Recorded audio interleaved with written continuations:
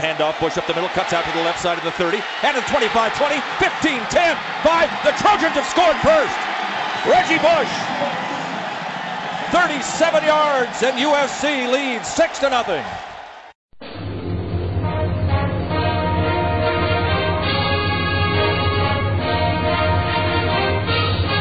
Hey Trojan fans, it's time to get into the huddle with the Peristyle Podcast. The Peristyle Podcast is your weekly ticket to USC football and recruiting news. And now, here's the host of the Peristyle Podcast, USCFootball.com publisher Ryan Abraham.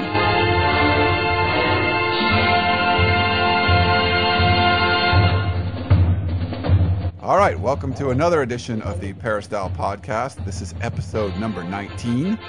I'm your host, Ryan Abraham, publisher of USCFootball.com. And if you have any questions or comments for the show, you can always email us at podcast@USCFootball.com. In our very first segment, as always, we talk to the coach, Harvey Hyde. Coach, how's everything going today? Ryan, everything's going great, buddy. It's countdown for another exciting college football season. We're not that far away, and we'll start to talk about a lot of the things that people can look forward to this college football season. A couple of the polls are out, Bill Steele's poll and others, as far as who some of these publishers think is the number one team in the country, some of the big game matchups and so on, and the most improved teams in the country. So I'm going to let you just take it. We'll go any way you want to go. All right. Sounds good. Before we get going, I just want to take care of a little business and thank our sponsors over at SouthernCaliforniaTickets.com. They are a proud sponsor of the Harvey Hyde segment. If you have any need for tickets for concerts, sporting events, or the theater, just go to sctickets.com or call 1-800-888-7287. And, they're real nice to sponsor us. We appreciate that. And, Coach, I just wanted to kind of talk about the early season matchups. There's a couple big out-of-conference games. The USC is going to be taking on Virginia and Ohio State, as everybody knows. We're going to talk to the publishers from the Virginia site and the Ohio State sites on the Rivals.com network. So we're going to talk about those later in the show, but just kind of give, from a USC perspective, a little overall view of these guys. The first one coming up is Virginia. I mean, traveling 3,000 miles to Charlottesville, Virginia, the very first game of the season. A lot of people are unproven. It can be a very difficult task for a team. Yeah, it's a tough task for any team. But, for a young team, I think you benefit from this because a young team gets excited.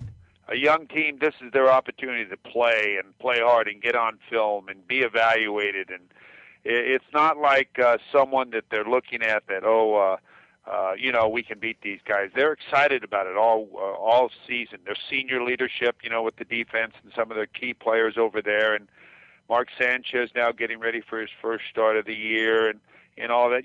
Teams get excited, especially when it's a road game. You're going on the road. You're taking your colors on the road. You're going into hostile territory. We're going to take no prisoners. We got to take the crowd out of the game. They just don't let them cheer for anything. And, Coach Carroll will be preaching about all this type of stuff on how that this game has been sold out since it was announced that it was going to be played.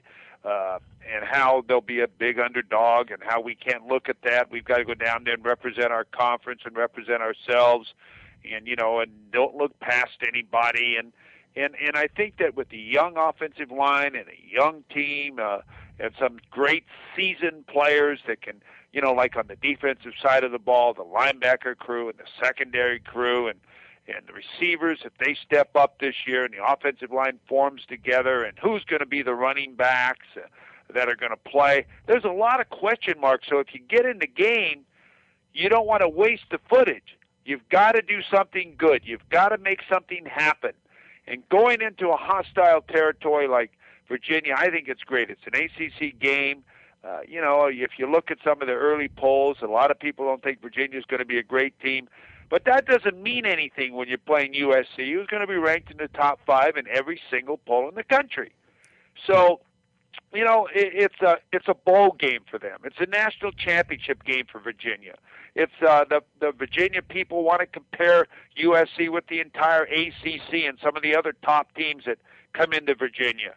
So, this is what you talk about to your team. This is what you tell them.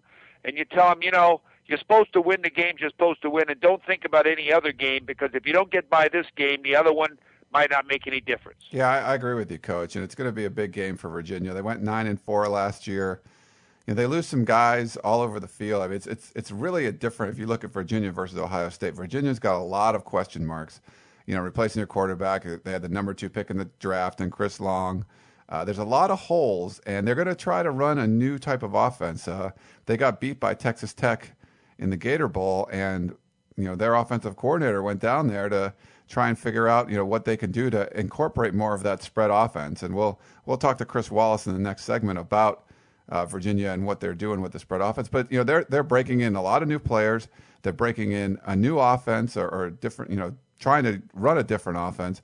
And you got one of the best defenses in the country coming into Charlottesville. And typically, I think you see a lot of teams that travel across the country have a bit of a hangover. Even Ohio State last year went to Washington, and they kind of struggled before they took that game over. And that wasn't a very good Washington team, and it was obviously a very good Ohio State team.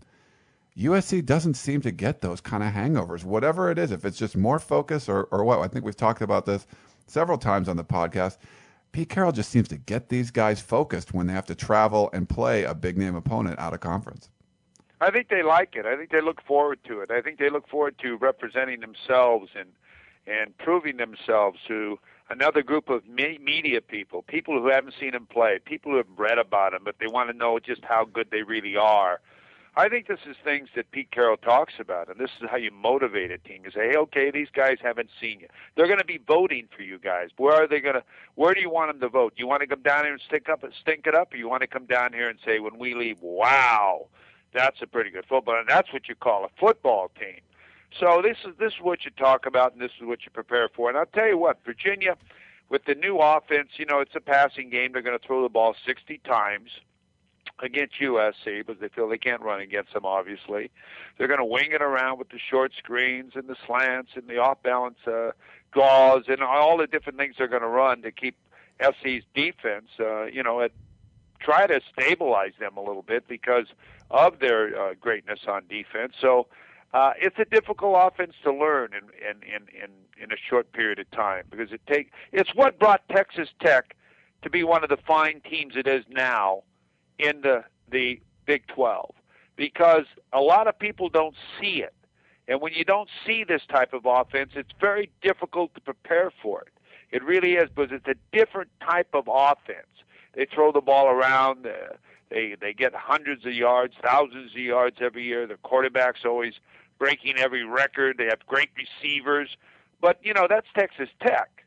Virginia hasn't got there yet. So it's going to be very difficult for them to put this new offense in against the Trojans. Yet, it's going to be something for the Trojans to prepare for the University of Virginia with this new type of offense, because they may not see it again. But the next week or in 2 weeks, they're going to go against a guy that wants to pound it right down your throat in Ohio State.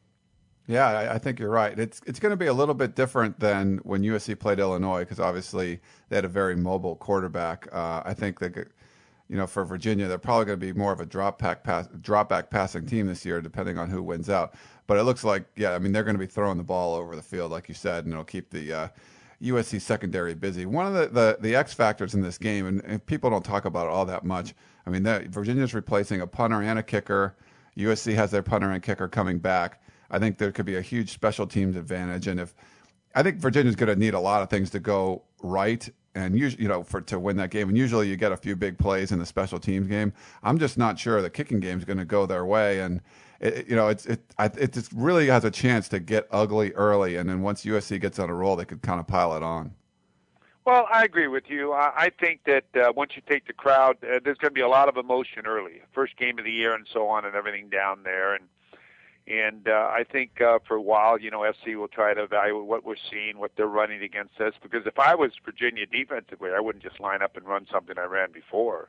I'd try to surprise you. I'd come after you. I'd have to try to cause Sanchez to make some mistakes, because you can't just sit back and let him play football. They're going to see a lot of blitzes. They have nothing to lose. They're going to be, and I hate to say this, they're going to be a 21-point underdog at least. I'm just guessing, and this is at home.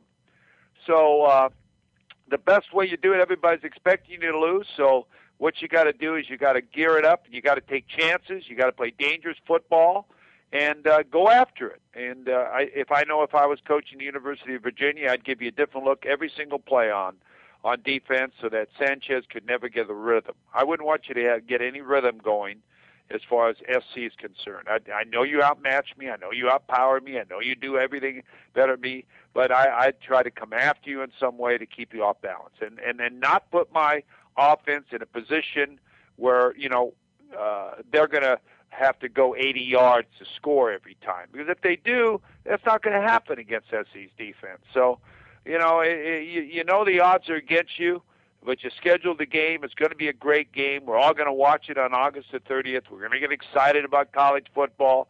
Their team's going to be excited. Their fans are going to be excited. And we use the same old theory. Anything can happen on any given Saturday, and we've seen it all happen. We certainly have. And after that, so we're going to look ahead. Virginia, it's going to be a fun game. Like you said, we're going to all watch that and see what happens. I'll be there covering it, actually, up in the press box, so it should be interesting there. I've never been to Charlottesville. But 2 weeks after that, the biggest, out-of-conference game of the season for any teams in college football, USC hosting Ohio State at the Coliseum. 7 Heisman trophies between these two schools. Tressel and Pete Carroll both have excellent BCS bowl game records. Obviously, Ohio State lost their last 2 national championship games, and USC lost that only one to Texas a couple years ago. Really big programs coming in. They'll be ranked 1, 2, 3, maybe 4. Who knows? They're top 3 or 4 teams in the country. Are you just excited to see this game, Coach? Oh, I really am, because I think the winner of this game will be the number 2 team in the country. I really believe that. It's that big of a team. If they're not number 1, they're going to be number 2. I think Ohio State will be ranked in most polls 1 or 2. Florida will be up there with Tebow coming back and so on. SC will be in the early polls, I think 3, 4, right in that area in most polls and so on. So I believe the winner of this game will immediately go to the number 2, especially if SC wins this game. It's going to be huge for, of course, Ohio State representing the Big Ten and having been so disappointed. 19 starters coming back from a team that got beat in the national championship game.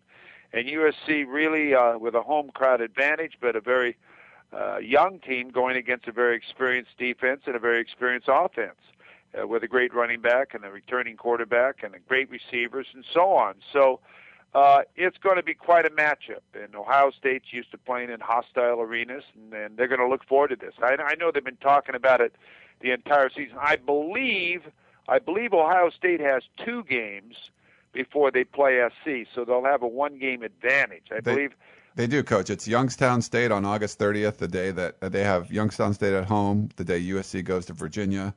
USC would then have a bye week after that, where Ohio State hosts the University of Ohio on September 6th. So they have 2 cupcake games before they have to travel all the way to Los Angeles to play USC. So I wanted to get your thoughts on that. Would you rather play a couple cupcakes, or do you like the way USC does it and just, it's rare when they have someone like an Idaho like they did before on the schedule? Well, I'll tell you this. I'd rather have 2 games if Ohio State's going to have 2 games. I think that you can't replace game experience, 4 quarters of football. You try to in practice, but it's game management, calling the plays, not having any delay games, working with a full crew of officials, substitutions, all of that you iron out. And having an open game and then coming back and having a bye, you keep your momentum going. But I'd rather have another game. I would rather have another game before I played Ohio State to get more experience, especially for a young team. I think a experienced team, it doesn't hurt as much. But I think with a young team like SC is going to have in some certain positions and establishing who the people are at running back and receivers and offensive line-wise and so on, and defensive tackles, I would think it would benefit SC to have a second game. But they're not going to have that, so they're going to have to come back and pound on themselves and try to get better in practice. So having camp, playing away, coming home, and having an early bye. I don't like early byes. Byes are normally good when you need to heal up a little bit and a little bit later on in the season and so on. Ohio State will obviously beat up on those 2 teams early in the year, and come in really with a lot of momentum. And the coach will let them know you didn't beat USC when you beat these two other teams. Now this gives you a chance. But I think the 4 quarters of losing the experience and everything of what happens in game management, as I call it, will help and give Ohio State an advantage. Now, Coach, this is something that hasn't really come up before. I know I'm looking over different schedules of some of the teams USC's playing, and Ohio State especially. I mean, they play on an artificial surface at home. Most of their games are on artificial surfaces. They only have a couple of grass games when they play at Michigan State and they play at Northwestern, and then obviously when they play at USC. You've coached different teams before. Is there some kind of advantage or disadvantage if you go from one surface to the other? And what do you think affects a team like that, especially when they have to travel so far to play on a grass surface? Well, I don't think it makes that much difference. You come out and you have your walkthroughs and you wear different shoes and you get your footing and so on. When it's game day, believe me, the football field's the same size for both teams. The grass is the same for both teams. They'll practice all week on turf back at home. They're going to practice on grass. They're going to be ready to play. That's not going to make a difference in a football game. When they play in the Rose Bowl, they play on natural turf. So, I would say to my guys, hey, makes no difference what we play on. If we have to play in the parking lot for some reason, if the sprinklers go on, it doesn't, well, who cares? We got to play this football game. Yeah. So I think people sometimes overreact on that. I know that I never talked about it because I didn't want it to be a distraction for my team. Made no difference. I know that I like to play on natural grass a lot better than turf or artificial turf, but you get sometimes rug burns and so on, and turf toe, and some of these things that, really are unfortunate, and they really are hard to heal. So, I think the game was made for natural turf, and I know this new stuff is great and so on. They're even putting it on racetracks now for horses and running. It's supposed to be safer and so on. But, I don't think it make a difference in the game at all. Yeah, I'm a grass guy too. I like that. Don't you want to take that the wrong way, but I do like seeing the games when they're played on grass. Yeah. It's fun. Yeah, a lot of the newer surfaces are cool. They're kind of hybrid things, but it's nothing like watching the teams run out in the grass field like at the Coliseum. You're exactly right. And I'll tell you another thing. On a hot day, that turf, artificial turf, is hot. Yeah. It really is warm. The temperature is probably 10 degrees hotter on the field than it would if it was natural turf. Yeah, it could be a big advantage for USC if we have the weather like we had the last week or so when it's that kind of heat in September, and that's definitely not uncommon. I don't know if Ohio State's going to be ready for that, but we'll have to see. I was looking on the offensive side a little bit. You talked about returning quarterback. Beckman's coming back, Todd Beckman. Beanie Wells, people are actually talking about him as a potential Heisman candidate. The receivers aren't that well known, and there's a lot. They're kind of like USC. There's a lot of guys coming back, but none of them are really kind of standout guys. They had a few guys get drafted a couple years ago, but they have 10 guys coming back on the offensive side of the ball. So there's a lot of experience coming back. It's going to be obviously they're going to face a really good defense in USC, but I don't know if they're going to miss a beat from what they did last year just because they have everyone back. I agree with you 100%. And when you played together, you have a great feeling. Offense is rhythm. Offense is timing. Offense is coordinating 11 people on one play. Defense is a little bit different. A guy could go the wrong way and make a great play, and he did the right thing. So offense, if you miss one block, one guy makes a mistake, it kills a whole play. So when you have 10 guys back on offense, and they played some great people last year and played in the national championship game and the Michigan game, and Michigan went on and won their game and the bowl game and so on for Lloyd Carr. I just think that the experience, you can't replace experience in college football. You just can't replace it. And Ohio State doesn't have any football players that aren't any good. Ohio State's receivers are probably like SC's receivers. People don't know who they are, but they got so many of them. And all of a sudden, one will emerge. And so they've got great players, and they're off to another great recruiting year. If you look at a lot of these polls already, they have more signees or commits than than some of the other teams. But some people have got them up there 2 in the nation already in recruiting. Every year they're up there like SC in recruiting. So they got great players. A big, strong offensive lineman. In fact, one of Michigan's offensive linemen left Michigan and transferred to Ohio State, a starter, an all Big Ten player. He's got to sit out a year. He'll play at Ohio State. So, they don't lack players anywhere. So it's going to be, and they know in the Big Ten they've got to get more speed, okay? There's still a power. But I'll tell you, Wells is a big, strong back. I'll tell you, he's got a lot of confidence, and he's a hammer, not a nail. Yeah, SC was after him pretty hard. We talked to Fred Davis a couple years ago, and he really wanted him to, because Fred Davis is from Ohio and wanted him to come out there, and couldn't get him to switch his mind. But, yeah, they're going to be – there's a lot of talent on offense, obviously. We'll have to see. But, man, they have a ton of talent on defense. I mean, if you look at the two best linebacker corps in the country, you could definitely look at USC, and you could definitely look at Ohio State with James Laurinaitis and Marcus Freeman. I mean, those two guys are just players. I agree with you 100%. And just like SC's guys, they didn't come out, and neither did theirs. They could have all come out. Malaluga and Cushing and all these guys could have all come out, and their players could have come out, but they all came back for their senior year. And I'm going to tell you, that's going to be awesome to see this type of football game. When you start to think about it, being able to see this type of football game early season in the Coliseum, hey, this could be a national championship game. For the team that wins this game, I really see a clear path, if they take care of business, to go on and win a national championship. I don't see anybody beating Ohio State, okay? If Ohio State beats SC, they will go all the way. I'm going to tell you that right now. And if SC can beat Ohio State, SC, the only person that can beat SC the rest of the way is USC. So I really feel this game is so key that the winner of this game will have control of their own destiny in going to the national championship game. I agree with you too, Coach. And this is where everyone talks about the people that don't want a college playoff.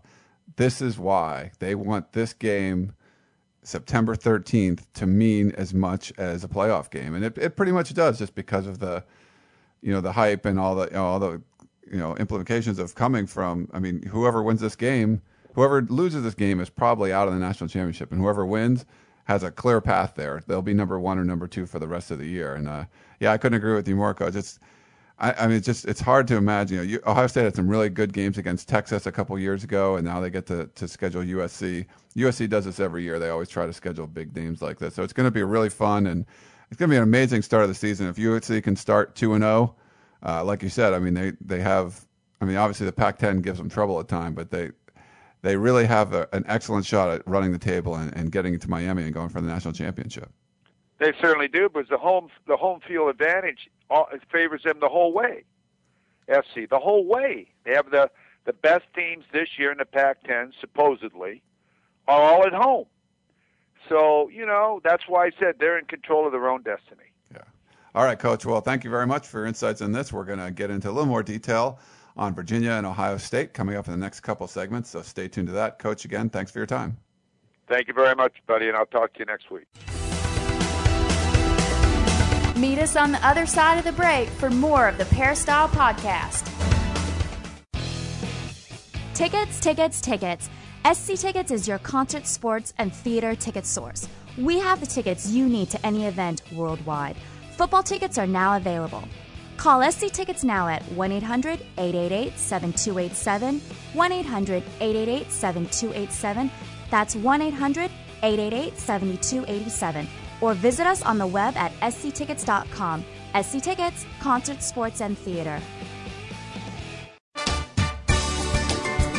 We now return to the Peristyle Podcast and your host, Ryan Abraham.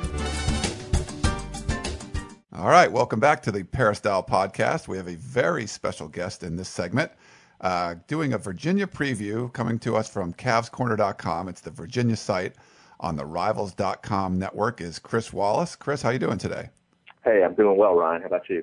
Thank you very much. And before we get into this Virginia preview, we just wanted to take some time to thank our sponsor for this segment. We are sponsored by the law offices of Bart Ring. Bart's been a Trojan fan his whole life and has been helping Trojan fans for the last 20 years with their legal issues. If you have any problems that have to do with the law, you can give him a call at 818-587-9797. 9299 or go to bartringlaw.com. Thanks again to our sponsor there. And Chris, just want to, I guess, start off with a little review of last season for Virginia. They had a overall successful season, 9-4. Just kind of get your overall thoughts on that before we start previewing the game. Yeah, I think it was a pretty good year for them, coming off a 5-7 campaign, and a lot of people were kind of wondering what Al Grove's future was looking like, if he was the right guy for the job. And they won a lot of close games. They weren't overly impressive all the time, but all in all, I think they played pretty well. A couple of big areas really hurt them. They really didn't have great productivity from the wide receiver position, which should be an area that's upgraded this year. And then obviously the quarterback play was a little bit spotty at times, especially in terms of just some accuracy problems from Jamil Sewell, who actually will not be back with the team this year. So, but overall, I think it was a good year. Obviously, the bowl loss to Texas Tech was disappointing, to have a 28-14 lead with about 5 minutes to go in the game and lose that game on a late field goal. That left kind of a bad taste in everybody's mouth. Certainly 10-3 would have been, a much greater accomplishment, especially for a program that's only had one 10-win season in its history. So, but I think it was a good year. They got a lot of, the coaching staff, and you're going to see it in years going forward, has done a good job with its recruiting philosophy, and they're recruiting better athletes and more speed. And I think there's some exciting young players in the program that, people aren't really aware of. And, I think for those of us that follow it pretty closely, you can start to see that, maybe they've got a chance to turn a corner here in the next couple of years. Yeah, 10-3 does sound. Seems like it would sound a lot better than 9-4. Just looking at Al Grove's career, I mean, obviously he took a few shots and had a good season last year, but overall, 77-77, I believe, is his overall record. Do you think that there's any pressure on him this year? Does he have to go out and beat some of the bigger teams on the schedule, like beating USC in the beginning or Virginia Tech, at the finale, Miami during the season? Do you think he's going to have to win some big signature games to keep his job? I don't think so. Not after what happened last year and the success they're having, with recruiting. I think generally the feeling is pretty positive about the program. I mean, he's been here 7 years. He's been to bowl games 5 times. His record of Virginia is 51-37, which isn't great, but isn't terrible. And they've got a winning record in ACC play. So, I think the concern a lot of people had, myself included, is that when Groh arrived, he tried to bring too much of an NFL mentality to the program, and obviously college football and professional football are apples and oranges, and I think people that are observant have slowly seen him start to adapt to the college game in terms of recruiting more speed. Some of the different things they're doing, trying to spread I think he came in with the mentality that, they wanted to be big on defense and have a ball control, physical running game that would win in bad weather, which was, great for the New York Giants. Yeah. Not going to get you any wins at Florida State and Miami. So there's been some drastic changes in the mentality of the program, how they recruit. And as I said, they've done a nice job of bringing in some guys. They've upgraded the coaching staff.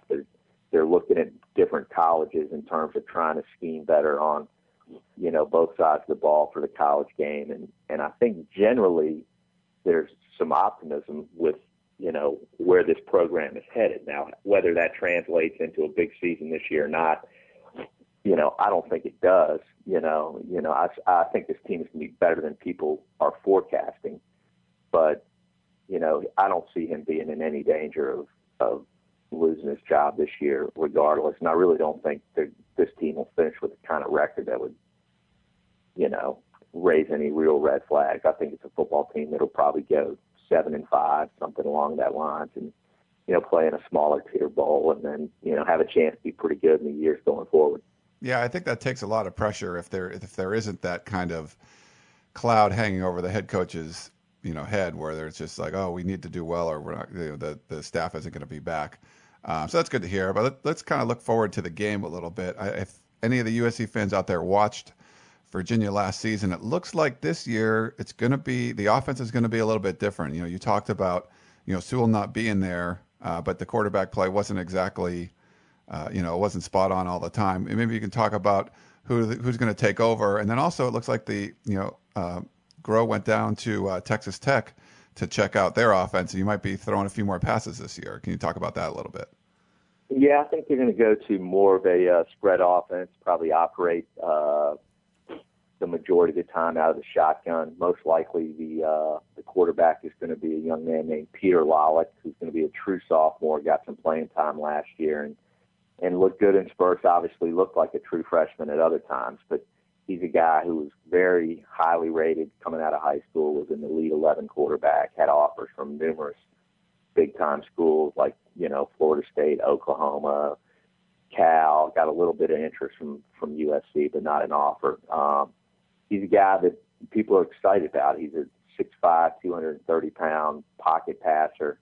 He doesn't have the type of mobility that a guy like Jamil Sewell had, so he's going to have to do it with his arm. But there's definitely some excitement about what he can do in the passing game. And then, as I said, the situation of wide receivers should be much improved this year, most notably because Virginia will get back a young man by the name of Kevin Ogletree, who missed all of last year with a knee injury, but 2 years ago caught 52 passes for about 600 yards.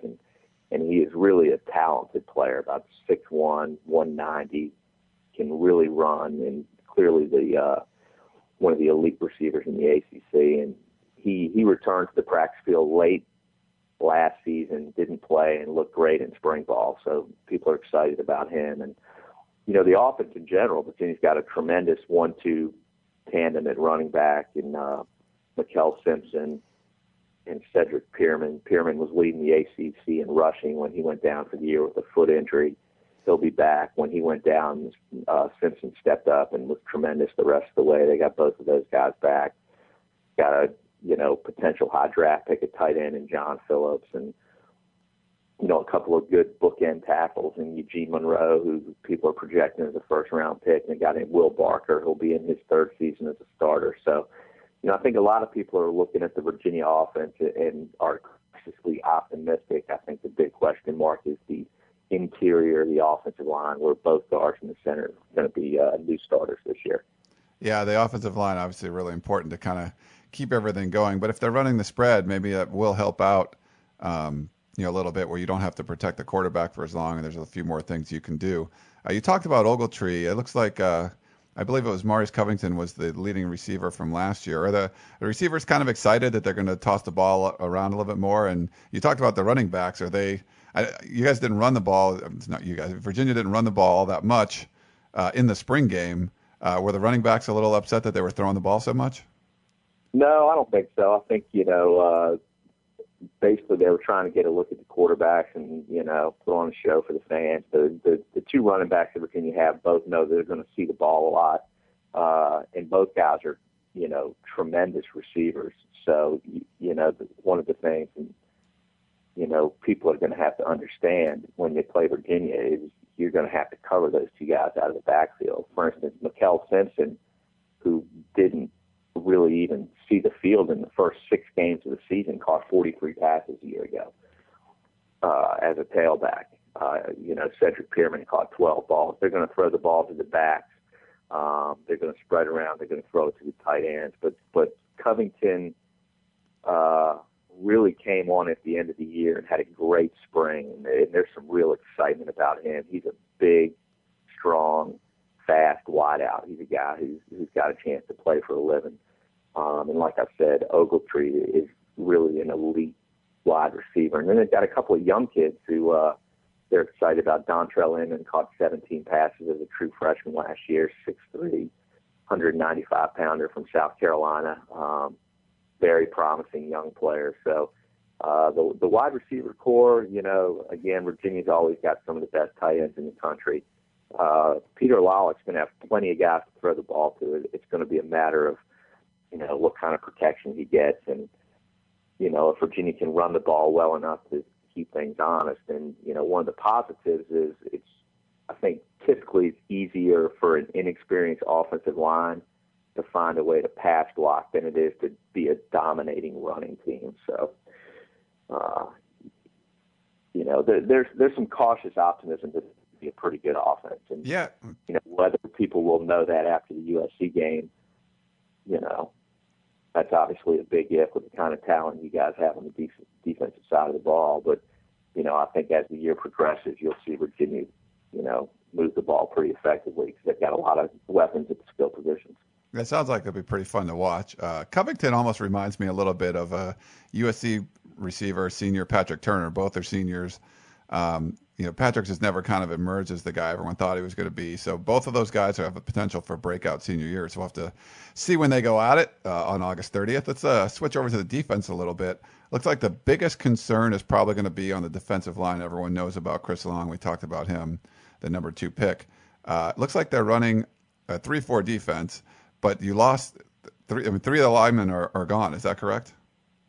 Yeah, all 3 of the starters from a year ago are gone. Obviously, everybody knows about Chris Long, but the other starting defensive end, a young man named Jeffrey Fitzgerald, was a freshman All-American, had a great sophomore season as well.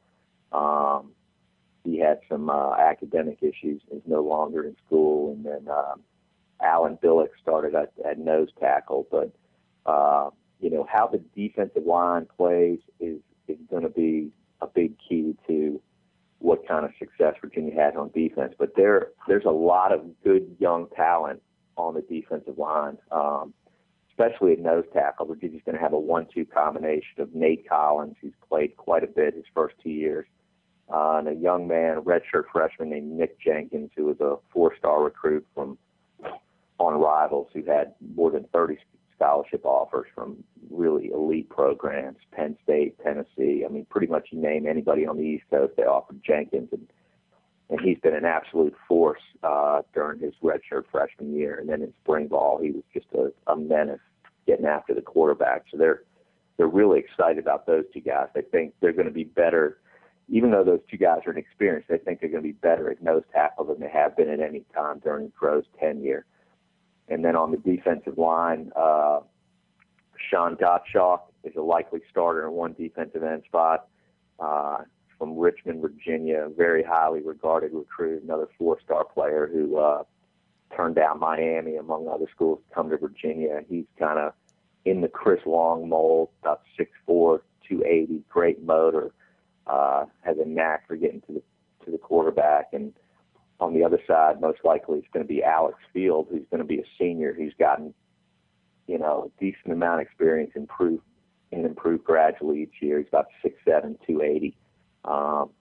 They've got some players, and then they've got a young man who's a redshirt freshman from Illinois that is generating the most buzz, a guy named Matt Conrad, who they think has a chance to be a future All-American at Virginia at defensive end as well. So definitely an inexperienced group, no shortage in terms of size and talent. And again, probably you're looking, from a standpoint of productivity as a group that you would project to get better as the season goes on and to be pretty good for years to come. I mean, the coaching staff is very excited about the depth, talent, and youth that they have up front. So it's going to be really interesting to see how those guys play. And if they play pretty well, Virginia's defense can be pretty good. All right. And I guess the linebacker spot's probably going to be the strength of the team. It's going to be a little more challenging, obviously, with not the same kind of, skill and, maybe there's as much skill up front, but maybe not the same kind of experience that they had playing in front of them. But do you agree the linebacker is probably going to be the strength of this defense? Yeah, I think so. Especially Clint Sinham, who's, started every game of his career at outside linebacker. He's a guy who, I think had about 9 sacks last year, and he's going to be a guy that they're going to really look to kind of take the lead as far as pass rushing goes. Both inside linebackers, Antonio Appleby and John Copper. This will be their 3rd year starting together.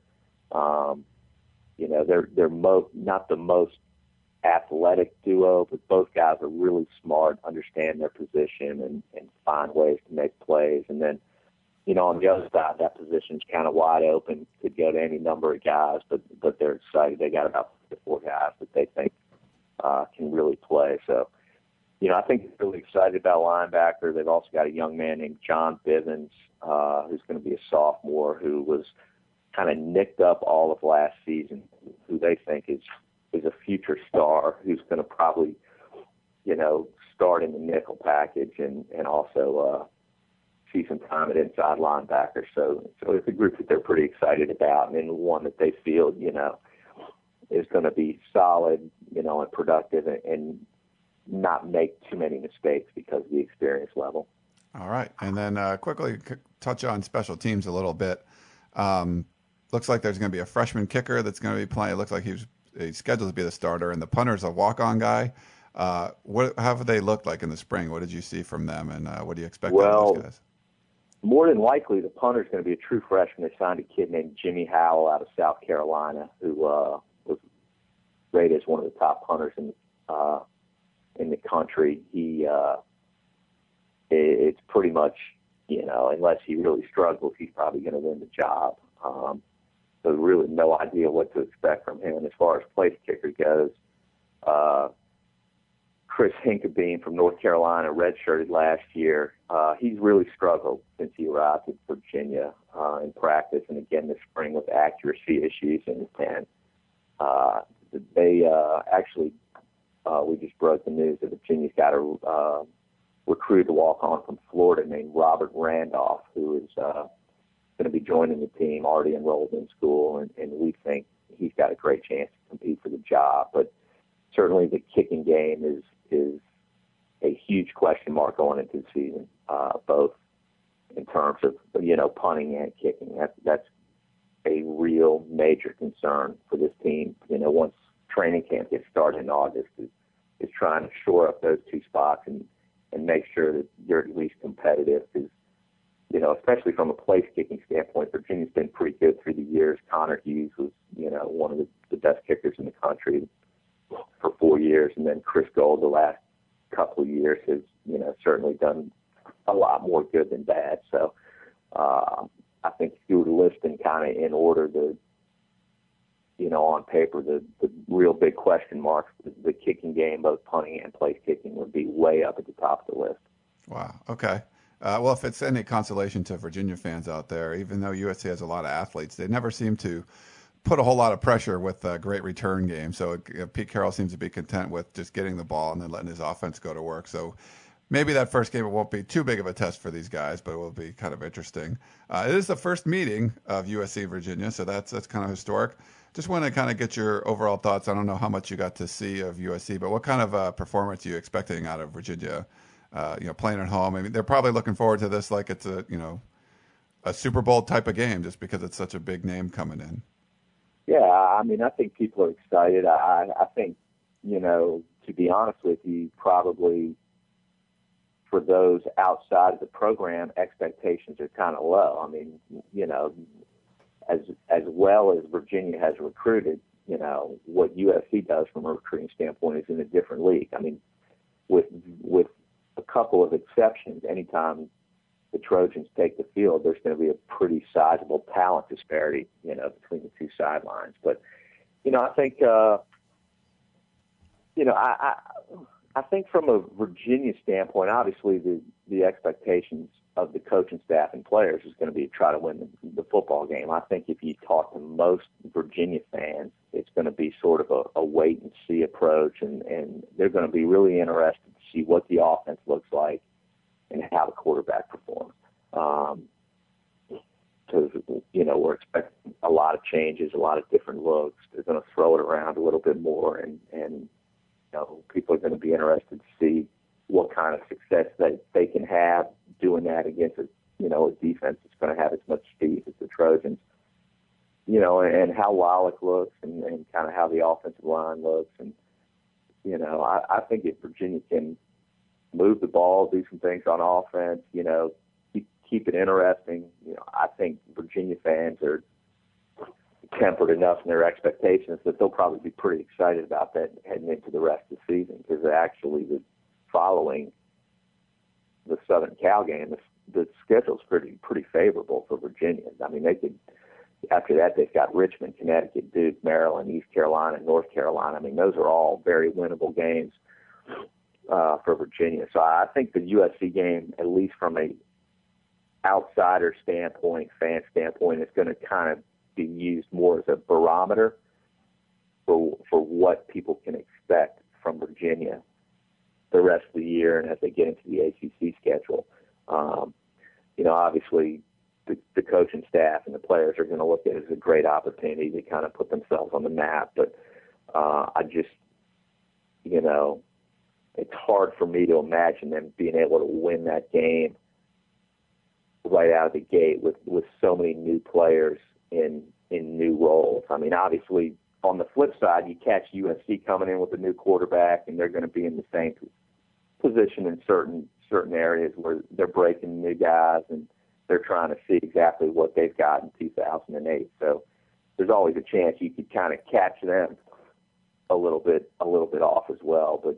But I just think there's going to be too much talent for Pete Carroll's team for Virginia to probably be able to beat them unless Virginia gets a lot of help. I mean, if USC comes in and turns it over a few times and Virginia can get some points on special teams, have one of those kind of games, kind of an error-filled game where you kind of get some breaks, then you never know, especially if it's close late. But obviously, nobody here on the East Coast that follows Virginia football is underestimating just how much talent there is on that team that they're going to see on August 30th. Yeah, I think, obviously it's a great opportunity. It's funny, I've been obviously following the Trojans for years, covering these guys, and one of the things that Pete Carroll does well, he does a lot of things well. One of them is getting up for the big out-of-conference road game early in the season. And it's just interesting that no matter who they if they go to Arkansas or they go to Nebraska or they go to Auburn, they just seem to be so up for that game. It's the games like the Stanford game last year where it's in the middle of the season and it's a familiar team and they don't really, I don't know if they put as much emphasis on it. They seem to put a lot of emphasis on these games, but we'll see. You're right. It's a new quarterback. You see how they perform. Mark Sanchez started 3 games, but he doesn't have a ton of experience. We'll have to see how it goes. It's going to be an interesting one, but Chris, thank you so much for your insights on the game. And if anyone wants to check out his work, it's CavsCorner.com, or you can go to Virginia.rivals.com. He works for the Cavs Corner Virginia site on Rivals. And thanks again, Chris, for joining us. Hey, no problem. Anytime. All right. Take care. You are listening to the Peristyle Podcast from Los Angeles, California. Trojan fans, have legal problems or questions only an attorney can answer? Contact the law offices of Bart Ring. Bart is a proud Trojan alum who has been taking care of the legal needs of the USC family, its alumni, and fans for over 20 years. Like the Trojans under Pete Carroll, Bart and his team achieve successful results for their clients by preparation and outworking the opposition. Call Bart at 818-587-9299 or go to bartringlaw.com to see if he can help you with your legal issues. Don't forget to mention the Peristyle Podcast for a free consultation.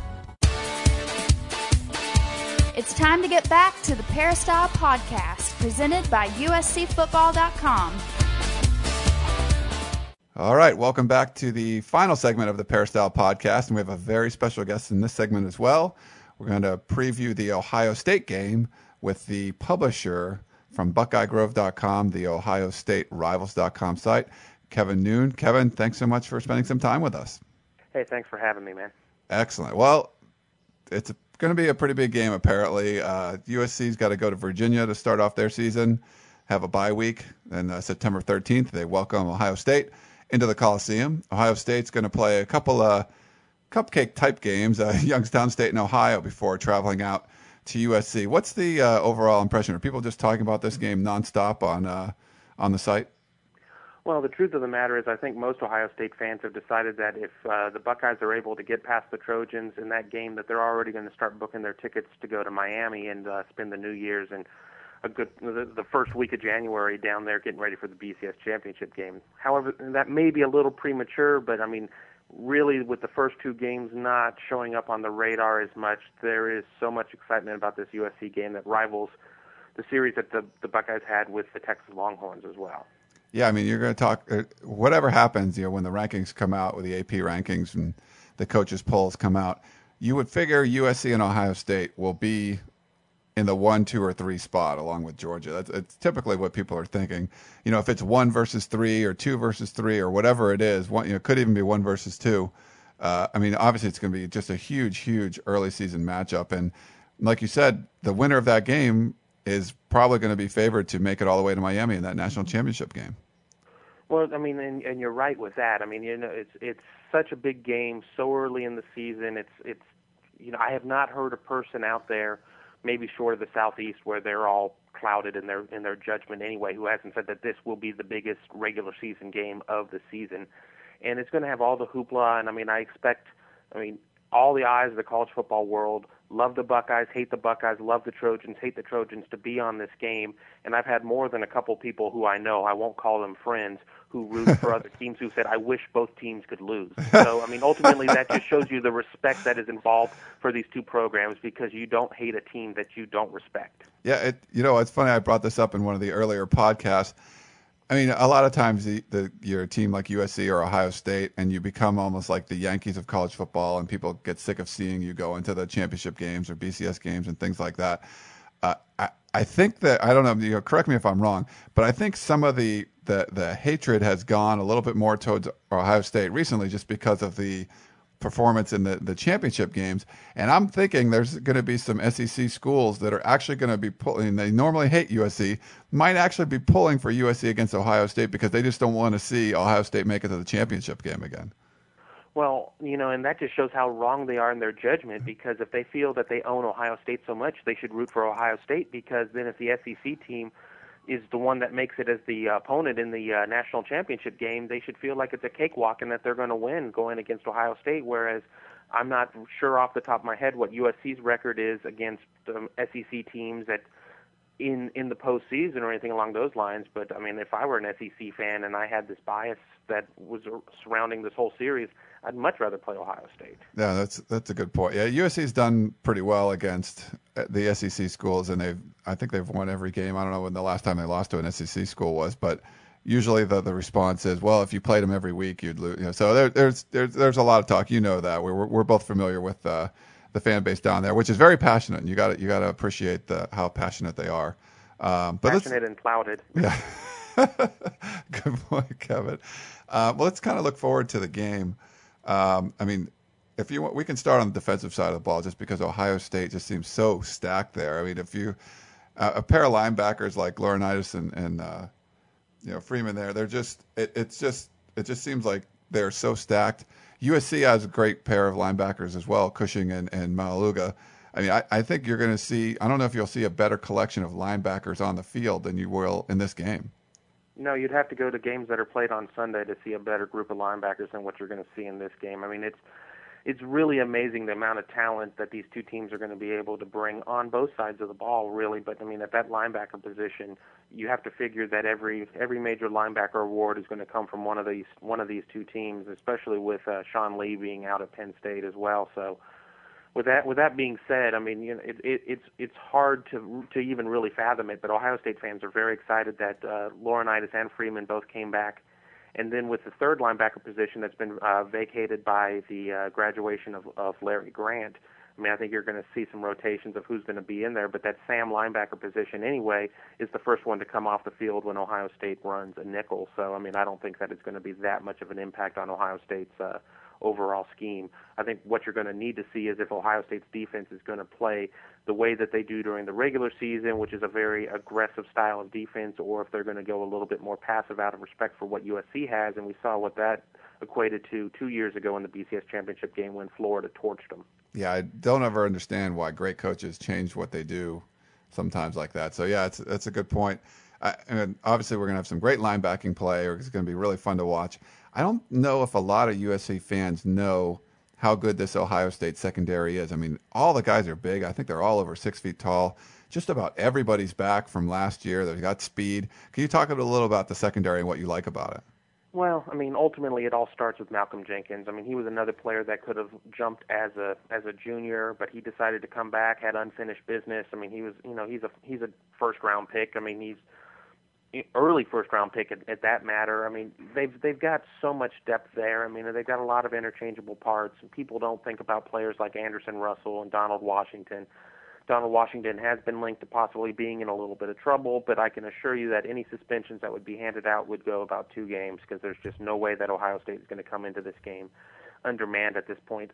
I mean, it's a very good defense on pass defense. I mean, they feel comfortable enough with a lot of their defenders that they don't have a problem putting them out on an island, and there's been a lot of talk that we might see more man-to-man defense out there, or man-on-man defense, because that was something that Malcolm Jenkins had actually talked with the coaches about, that he wanted to have a chance to do a little bit more of that. And Ohio State doesn't even really get any weaker when they go into the nickel, bringing in Chimdi Chekwa as their nickel back. They've got a lot of depth there. They've got a lot of talent, and, I mean, it's hard to pass against this team. Yeah, it's going to be an interesting battle, because if Mark Sanchez has 3 starts under his belt, he'll have 4 by the time this game comes around. But obviously he's inexperienced. And there's a lot of receivers back. Everyone's back pretty much a receiver at USC, but none of them have really kind of proven that they can go out in a big game like this and perform well consistently. So guys like Patrick Turner are going to have to step up their game. I mean, they're big, strong guys, fast guys, good hands, but they're going to have to play really well in this game, obviously, to get the offense going, and they're going to have to do it against a very tough secondary. I think defensive line, if anyone asks Ohio State about Ohio State's defensive line, people might not have known much before, but after watching the NFL draft, I mean, Vernon Gholston was just everywhere, and he became like this kind of Superman. I think he's the only one gone off the line, right? Like 7 of the top 8 guys, I think, are back for Ohio State. That they are, and really, the defensive line is going to be the major focal point for Ohio State's defense at this point. I mean, you're going to have Cameron Hayward at one defensive end position, and he stepped in for the injured Lawrence Wilson, who fractured his leg in the first half of the first game of the season. So Lawrence Wilson will be back on the other side, and Lawrence Wilson was talented enough to be lining up on the other side of Vernon Gholston, and the injury took him out at that point. So Ohio State's also going to be running a lot of Leo backer at one of the defensive end spots, who's kind of a stand-up defensive end who can drop back into pass coverage. The question on this defensive line is going to be at tackle, though, because even though Ohio State returns all 4 tackles, they didn't get as much production as they've had in recent years on the interior line at this point. And since they're not really going to have any different pieces there, will these 4 players have enough progression under their belts to be able to do anything with the USC offensive line at this point? Because if Ohio State can't get a push in the middle, it ultimately trickles back all the way to the linebackers at this point, and they're going to need to have everybody come in and play very well their best game of the year to be able to handle such a monumental task. All right, well, overall, it looks like it's going to be a great defense. A couple of really amazing defenses, maybe 2 of the best in the country, most likely 2 of the best in the country. Let's switch over to the offensive side of the ball. We usually start with that, but I figured the defense was so good we should probably go there first. Todd Beckman's a senior coming back at quarterback. Were you impressed with him last year, the way he came in and played, replacing a Heisman Trophy winner? I was impressed for about the first 7 or 8 games, and then, I think everybody in the Ohio State nation kind of they were very disappointed in the way that Beckman ended the season. I mean, he had a little bit of a gaffe in the game against Michigan State where some things kind of fell apart. And then going into the Illinois debacle, where Ohio State really didn't have much going offensively, it was a real rude wake-up call for what was going on. And then a rainy game in Ann Arbor didn't help the matter for a game that Ohio State just basically decided to run, and then going to the championship game. People are really hoping that Beckman is going to be able to be that leader on the offense and be able to make better decisions. Beckman's best throw is the deep ball, but he's going to have the foresight to know that he can't go for the home run every time, and he's going to have to be able to check down and be able to look off receivers and have a much better grasp of what's going on, and also not panic as much when he feels that pocket collapsing. And the guys he's throwing to, the receivers, it was a pretty young, inexperienced group last year. Looks like just about everybody's back, but no one really kind of stood out. I mean, they had 3 guys go in the first round. I believe it was 2 years ago with Ginn and Gonzalez, and who was the other guy? They had one more receiver go, but not in the first round. They had Roy Hall go. Oh, okay. It wasn't a first round guy, but they were all draft picks that left the team, kind of inexperienced. So now these guys have a year under their belt. What are you expecting from this whole group of receivers? Well, I really think that the Brian Robisky and Brian Hartline didn't get as much due as they should have gotten. I mean, they were both very competent receivers. Brian Robisky has big playability. He may not be the fastest receiver, but being the son of a former NFL head coach and Terry Robisky and current coordinator, I mean, he has so much talent out there. And then you have Brian Hartline, who kind of has that same role as what an Anthony Gonzalez had. I mean, he's hard as nails, and if he's not afraid to go over the middle, and he's going to be there for that third down reception. So the two of them are very solid receivers.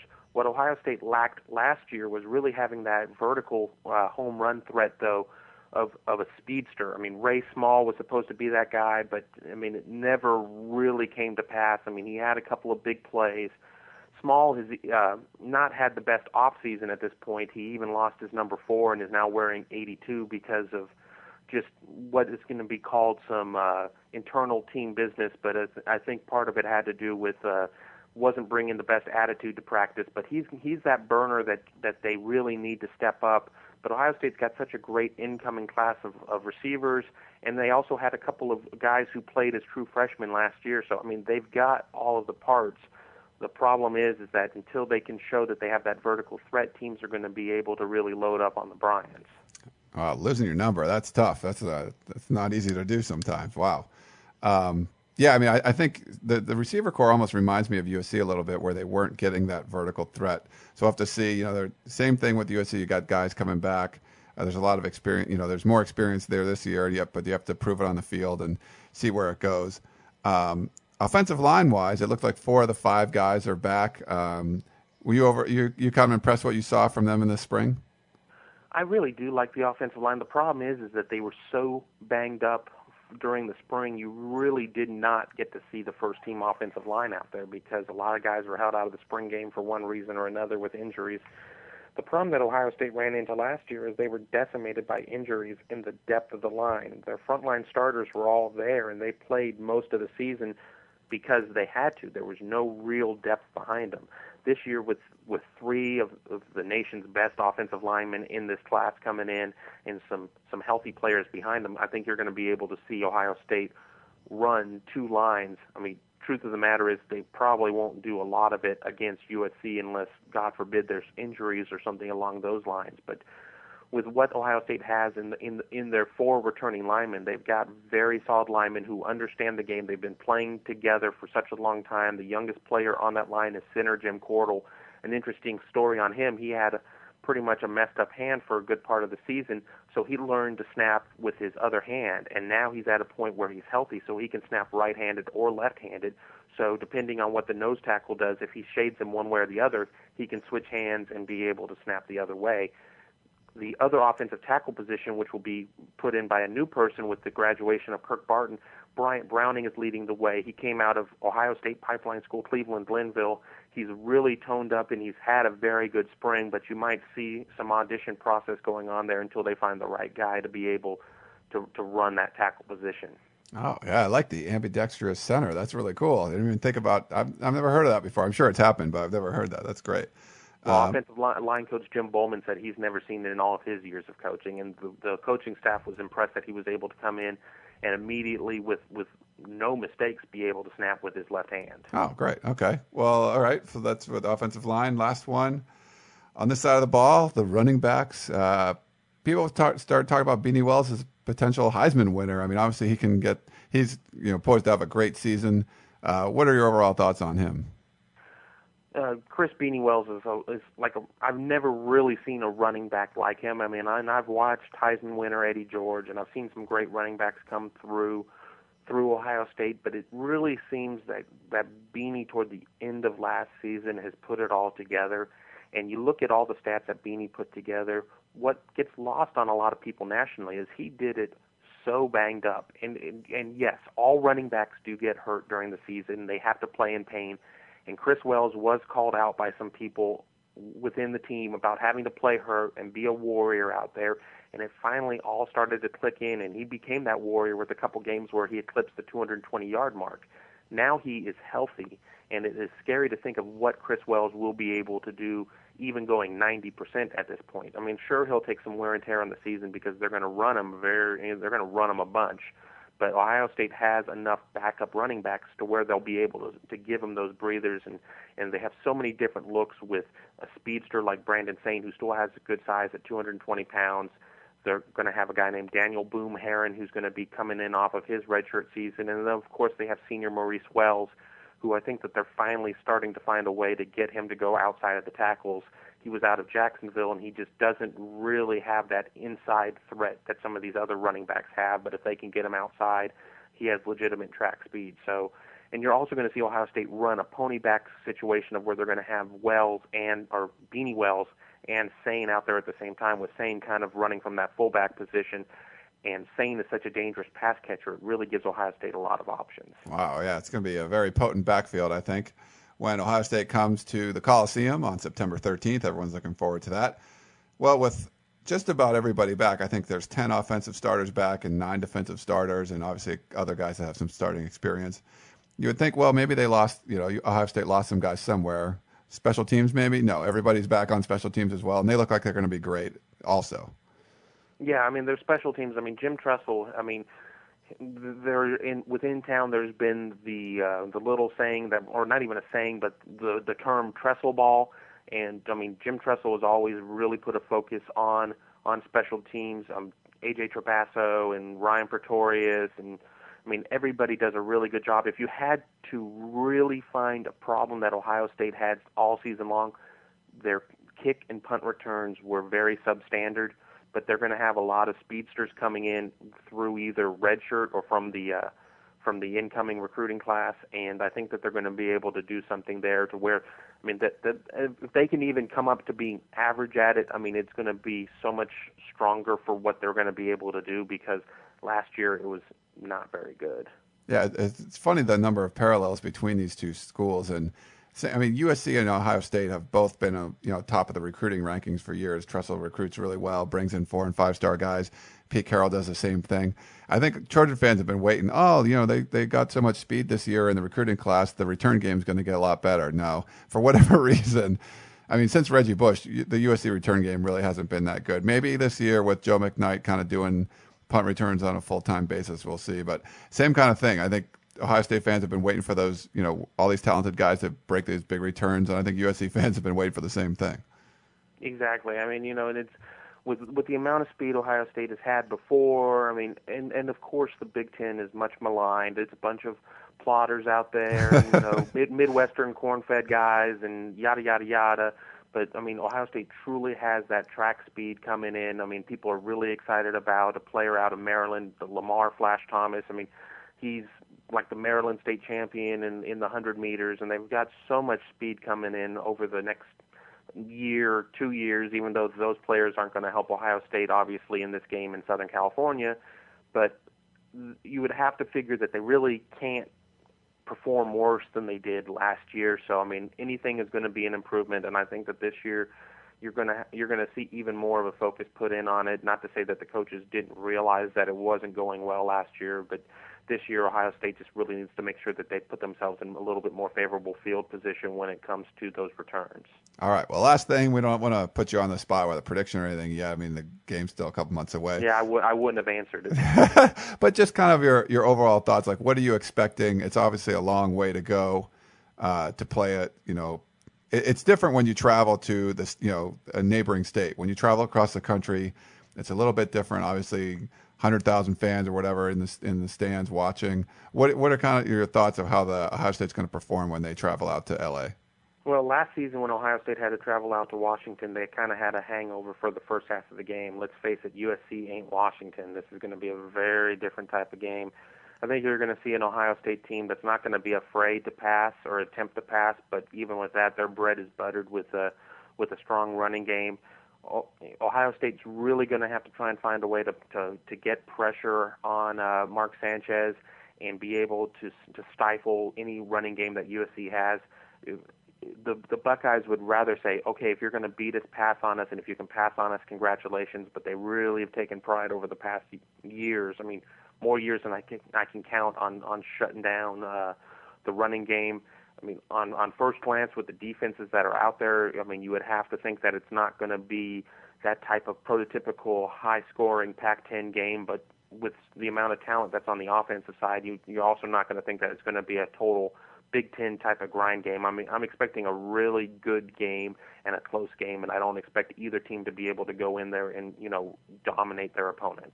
All right. Well, hey, Kevin Noon from BuckeyeGrove.com, the official Ohio State side of Rivals.com network. Thank you so much for spending your time. I know you're really busy, but thanks for sharing some time with us and sharing all your great insights on the Ohio State program. Thanks for having me, and if you want to have me on closer to the big game, I'll be ready to go. All right, we'll definitely do that, Kevin. Thanks so much, and thanks everyone for listening to the Peristyle Podcast. Tune in next week, and we'll keep previewing the games on USC schedule. So stay tuned. You've been listening to the Peristyle Podcast presented by USCFootball.com. Be sure to tune in next week for the latest news on Trojan football and recruiting. And don't forget, you can now download the podcast directly to your iPod or MP3 player. Just search for Peristyle Podcast the next time you log into iTunes.